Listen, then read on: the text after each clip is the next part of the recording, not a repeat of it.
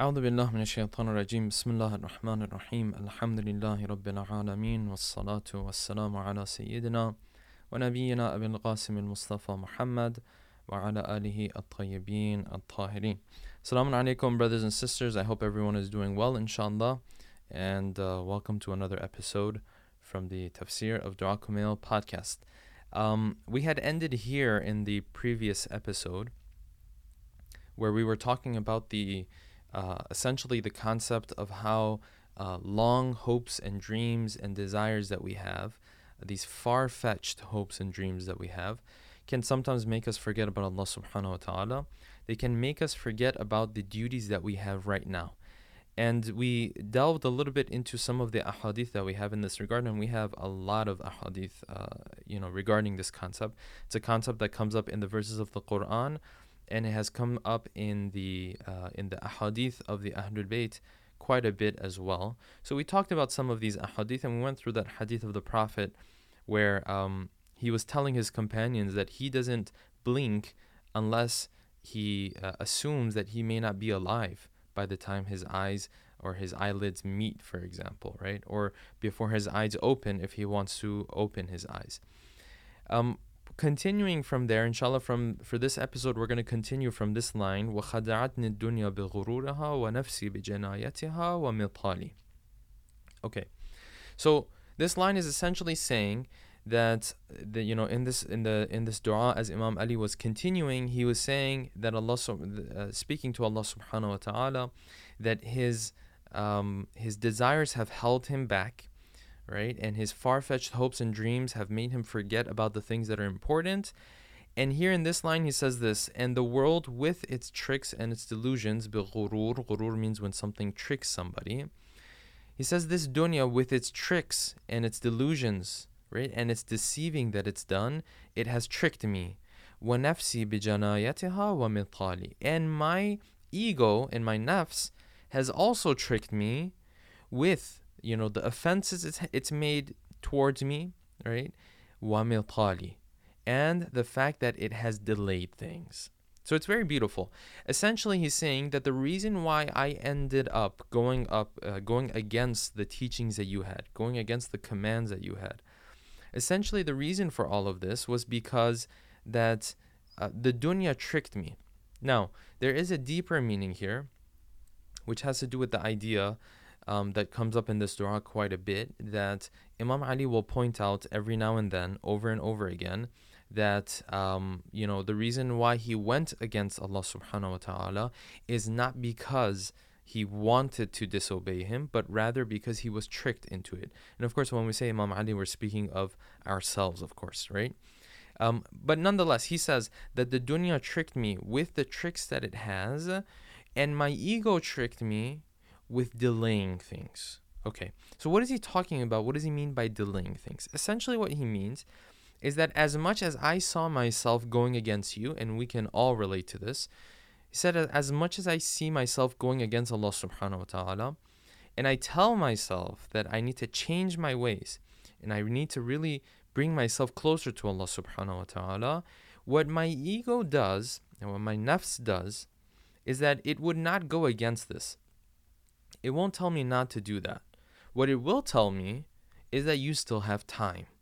It will just have me delay things, which is very different because now you put your defense system down, right? Like if someone comes to you, right, and if you need money from somebody, right, it's one thing for them to say, hey, I'm not going to give you the money, right? I owe you this money, but I'm not going to give it to you. That's going to turn into a fight. But if you go to somebody and you ask them for the money that you owe from them, essentially, that they owe you, and they tell you, yeah, I'll give it to you, it's just a matter of any day now.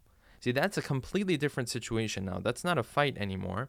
That's more of a situation where you'll settle down and you say, okay, well, he's just telling me that I just have to be a little patient. Essentially, what the dua is saying is that every time I try to come closer to Allah subhanahu wa ta'ala and change my ways, what my ego ended up doing was that my ego convinced me that we would change tomorrow, or we would change the day after tomorrow. And it kept delaying things, right? And this concept of delaying things when you want to change your ways and you want to do tawbah and you want to do things the right way, this concept of delaying things is one of the biggest tricks that shaitan has up his sleeve, right? So it's interesting that this verse of the Quran, this is verse 135 from Surah Ali Imran. The verse is saying, وَالَّذِينَ إِذَا فَعَلُوا فَاحِشَةً أَوْ ظَلَمُوا أَنفُسَهُمْ ذَكَرُوا اللَّهَ فَاسْتَغْفَرُوا لِذُنُوبِهِمْ. The verse is saying that whenever someone does something wrong, or they do wrong to themselves, essentially when they sin, ذَكَرُوا اللَّهَ, they should remember Allah subhanahu wa ta'ala, فَاسْتَغْفَرُوا لِذُنُوبِهِمْ, and they would repent to Allah subhanahu wa ta'ala for their sins. And then the verse continues, وَمَنْ يَغْفِرُ الذُّنُوبَ إِلَّا اللَّهِ. And who is there that's going to forgive the sins other than Allah subhanahu wa ta'ala? In other words, the verse is saying that whenever someone does something wrong and they ask for forgiveness, Allah subhanahu wa ta'ala is then going to forgive them at that point. And it's interesting because this verse essentially is just talking about the concept of tawbah. The sha'n and nuzul of this verse, right? The story behind this verse, or what happened when this verse was revealed. We hear from the sixth Imam, he has this hadith. He says that when this verse was revealed, Shaitan, Iblis, he gathered all of his people, so to speak. And these aren't people of human beings, of course. These are people mainly of the jinn.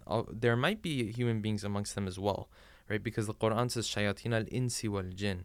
There are shaitans amongst the human beings and amongst the jinn. It's interesting. We're always worried about the shaitans from the jinn.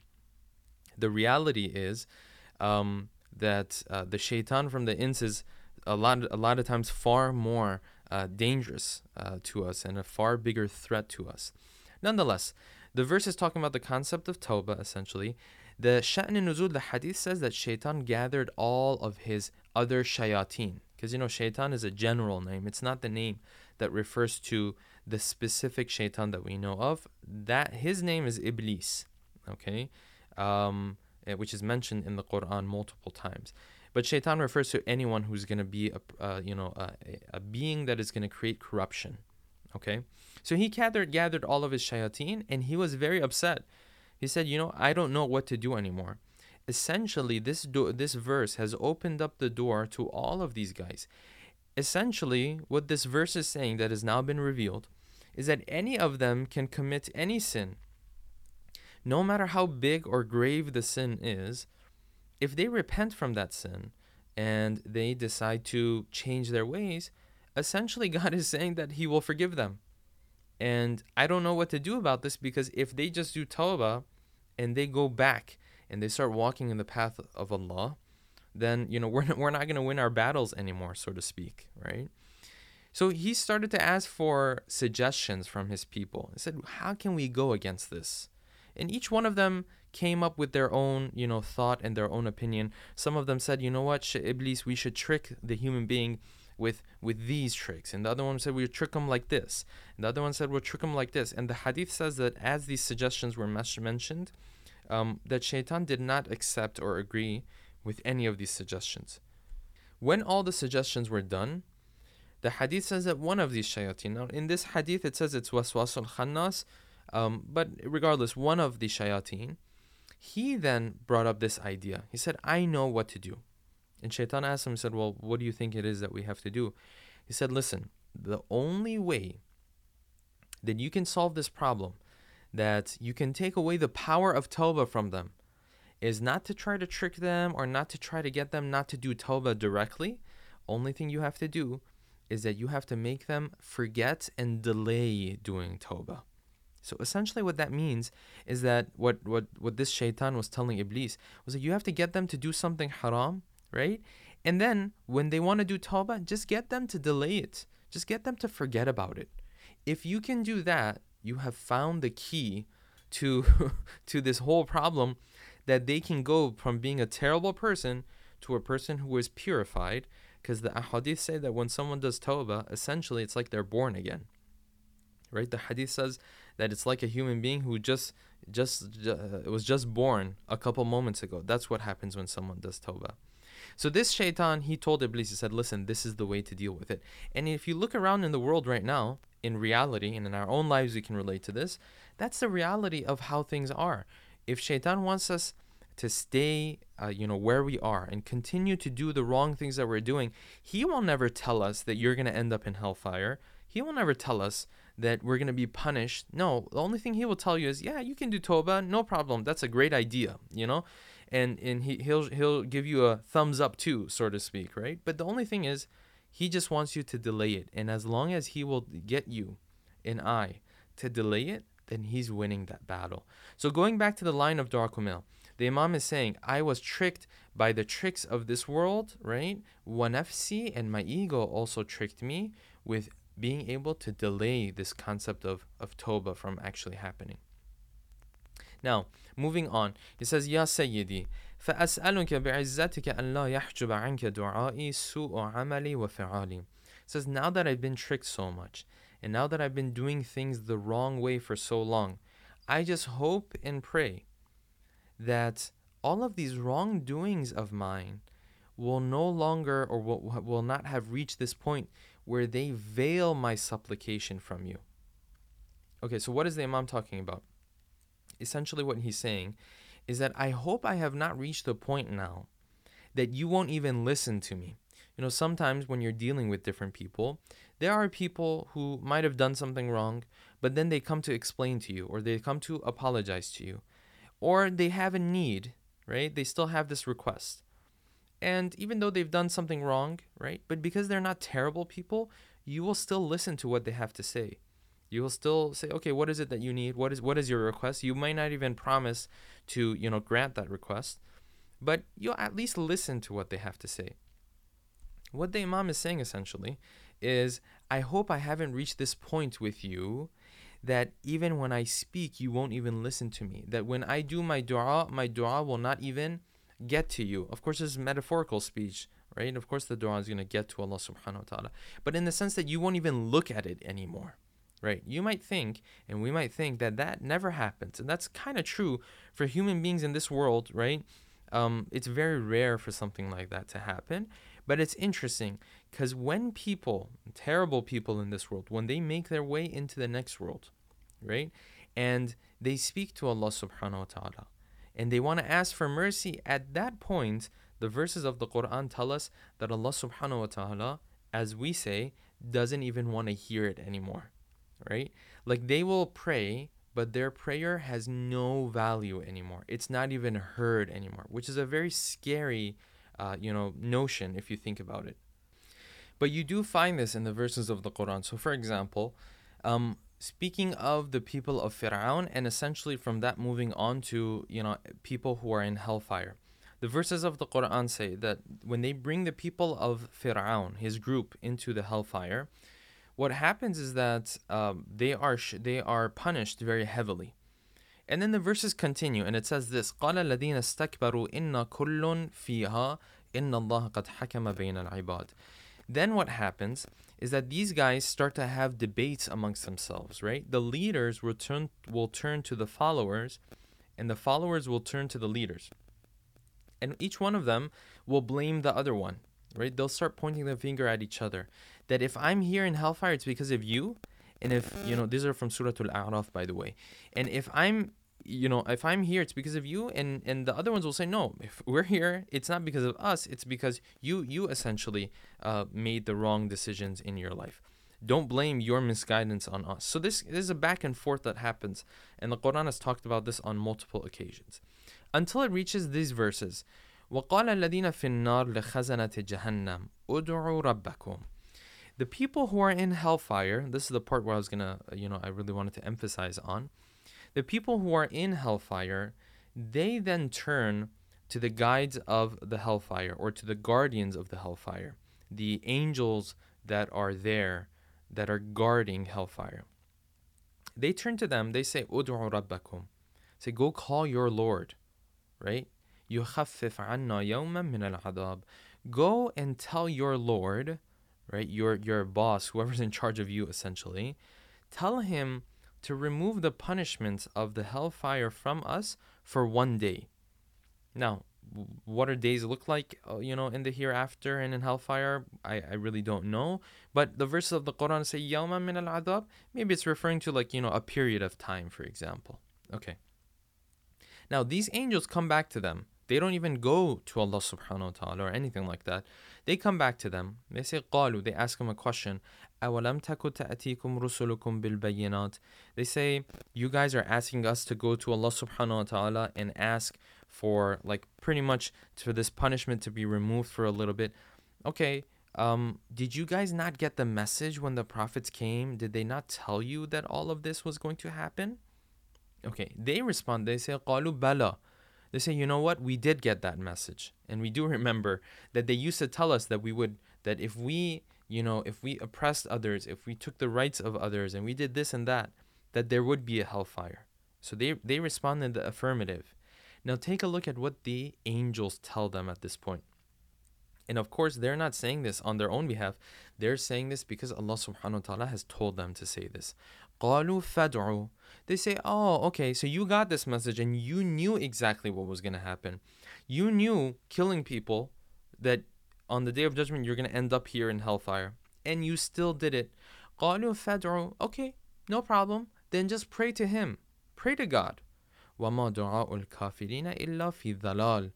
But the dua of someone at that time, it's lost. Meaning what? Meaning that this dua does not even get to where it needs to get to because it holds no value whatsoever, which is a very scary, concept really. And in other verses of the Quran, we read that the people who are in hellfire, again, when they want to speak to Allah subhanahu wa ta'ala, in some verses it says that Allah subhanahu wa ta'ala says, إِخْسَأُوا فِيهَا وَلَا تُكَلِّمُونَ. He says, don't even speak to me. That means that this person doesn't hold any value anymore. Essentially, this line of the dua is saying that. It's saying, I hope I have not reached that point, right? That if I speak to you because of all the horrible things that I have done, that my dua is fundamentally veiled and that it doesn't even get to where it needs to get to. Moving on. وَلَا تَفْضَحْنِي بِخَفِيِّ مَا اطَّلَعْتَ عَلَيْهِ مِنْ سِرِّي.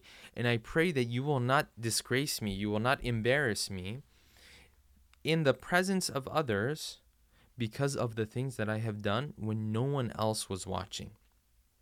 And essentially in our hadith, we have this concept mentioned that one of the signs of faith is the one who will fear Allah subhanahu wa ta'ala when others aren't watching. And you also find this in the verses of the Quran, right? That there are certain times where we test individuals to see what they will do when others are not watching. No one other than Allah subhanahu wa ta'ala is around, essentially. He's asking Allah subhanahu wa ta'ala not to disgrace him, not to embarrass him. Moving on. وَلَا تُعَاجِلْنِي بِالْعُقُوبَةِ عَلَى مَا عَمِلْتُهُ فِي خَلَوَاتِي. Third ask that he has says, I hope that I have not reached the point that you will rush to punish me because of the things that I have done in private. The things that I've done that nobody else knows about, only you know about. I hope this doesn't push you to punish me quickly, right? Now, in the verses of the Quran, again, we have this concept that with the human being, Allah subhanahu wa ta'ala is extremely patient. Meaning that when the human being does something that is fundamentally worthy of punishment, that Allah subhanahu wa ta'ala will not punish him immediately. That He's going to give him time.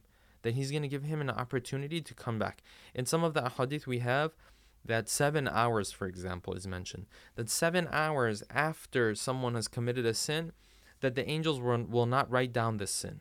Now, what exactly does that mean? We really don't know. What is the exact meaning of that? Does that mean that they really don't write it down, or maybe some of the effects of the sin haven't been written down? But nonetheless, there's a difference between someone who does tawbah quickly and the one who doesn't do tawbah quickly, right? So now in this line, he's saying, I hope that I don't do things that will push you to punish me quickly. In the verses of the Quran, this is Surah Fatir, verse 45, Allah subhanahu wa ta'ala says, He says, listen, the human being, the things that we do, right, as human beings, if Allah subhanahu wa ta'ala wanted to respond to them the way that those actions were worthy of response, meaning that if God wanted to really show us the consequences of our actions immediately in this world, verse 45 says this, that if I were to do that, there would be no living being on earth. Okay, وَلَوْ يُؤَاخِذُ اللَّهُ النَّاسَ بِمَا كَسَبُوا مَا تَرَكَ عَلَى ظَهْرِهَا مِنْ دَابَّةٍ. if I wanted to hold people accountable for the things that they have kasabu, the things that they have done, ما ترك على ظهرها من دابة, there would not be one living being on the face of the earth. Meaning that if I really wanted to punish the human being, right, and I wanted to send punishments down on him on earth for everything that he does, there would be so many punishments that at one point the whole earth would be destroyed, right, and that everyone would die. وَلَكِنْ يُؤَخِّرُهُمْ إِلَى أَجَلٍ مُسَمَّى. But this is not what he has decreed. He has decreed to delay this punishment, right, and give them time until a certain time comes, right, until a certain moment comes. فَإِذَا جَاءَ أَجَلُهُمْ فَإِنَّ اللَّهَ كَانَ بِعِبَادِهِ بَصِيرًا. When that time comes, right, and their time is up, then Allah subhanahu wa ta'ala, He will deal with them. So essentially what the verse is saying is that if He actually wanted to hold the human being accountable to everything that the human being does, and wanted to punish him immediately when he committed something wrong, the earth would not be able to stand the punishments of Allah subhanahu wa ta'ala. And this is something that we don't even understand, by the way. Like, this is something that we have a lack of understanding of. When we do something that's haram, right, our understanding is that nothing really changed in the world, right? It's not a big deal, right? I just did this, for example, right? I just skipped a prayer. I just, broke my fast on purpose without proper reasoning, right? We act as if nothing really happened in the world, but the Quran is there to tell us, no, when you do commit something that is haram, when you do commit a sin, things actually change in the world. Things around you change. From the angels that are writing down these sins, things change from them, right? Until the way the different creatures and the beings in the world are going to now react to you, and they are going to interact with you. That's going to be different now. Allama Tabatabai talks about this. He says someone who obeys Allah subhanahu wa ta'ala, this is regarding that verse of وَلِلَّهِ جُنُودُ السَّمَاوَاتِ وَالْأَرْضِ. The armies of the heavens and the earth are in the hands of Allah subhanahu wa ta'ala. They're owned by Him. Right? When he's talking about that, he says this. He says, listen, a person who does things properly and he's obeying God, this person, every single creature out there on the face of the earth is working for him. Whether he knows it or he doesn't know it, everything is working for him. And then he continues to say that the moment this person commits a sin, the moment this person starts to disobey Allah subhanahu wa ta'ala, then things start to work against him. So when we do something wrong, right, everything starts to work against us, right? Even if it doesn't seem like it, but they're actually working against us at this point. Now, the people who, the previous prophets, their people always used to use this logic. This was their logic. That if I commit a sin or I do something haram, and there is no immediate punishment that comes from Allah subhanahu wa ta'ala, they would take the wrong conclusion. They would say, oh, so this means that either He's not out there or He just doesn't really care. Because look, I just disobeyed Him. There's no punishment that He sent upon me. They've used this logic in multiple discussions that they have, that the Quran has narrated from previous prophets, right? Like, for example, the people of Nuh, they used to come to him. They used to say, قَالُوا يَا نُوحْ قَدْ جَادَلْتَنَا فَأَكْثَرْتَ جِدَالَنَا. You keep arguing with us, right? And you've done it so much. Instead of arguing with us, why don't you just show us the punishment that you keep promising us? فَأْتِنَا بِمَا تَعِدُنَا. Why don't you go ahead and show us this punishment? And when we see this punishment, then we'll believe you. Now, in other verses, it says that, listen, the reason why that punishment won't come is because if that punishment comes, you will be dead. And if you'll be dead, you won't have a chance to make up and make amends for the mistakes that you've had, right? But essentially, this was their mindset. And in multiple verses of the Quran, Allah subhanahu wa ta'ala teaches us that this is not the right mindset. Okay, now, we can take this and relate this to our day-to-day issues as well. Even today, if you tell someone, brother, sister, this is haram, don't do this, a lot of times in the back of our mind, what we will be thinking is, I don't think it's really a big deal because I've done it before. Nothing has happened in my life. We are so punishment-based, right? Our mindset, our ideology is so punishment-based that the only way we figure out if something is good or bad from the perspective of Allah subhanahu wa ta'ala is we wait to see if something horrible happens in our life. And that is very, very wrong, right? No, you might do something wrong. Allah subhanahu wa ta'ala might find you worthy of punishment. maybe he's delaying the punishment right now. Maybe he's giving you a chance to be able to repent, right? And to get back on the right path. But just because he doesn't send that punishment to you immediately does not mean that he is completely okay with everything that is happening. There's more to be said about this. Inshallah, we'll continue with this concept a little bit in the next episode, and we'll continue with the tafsir of Dua Kumail, inshallah.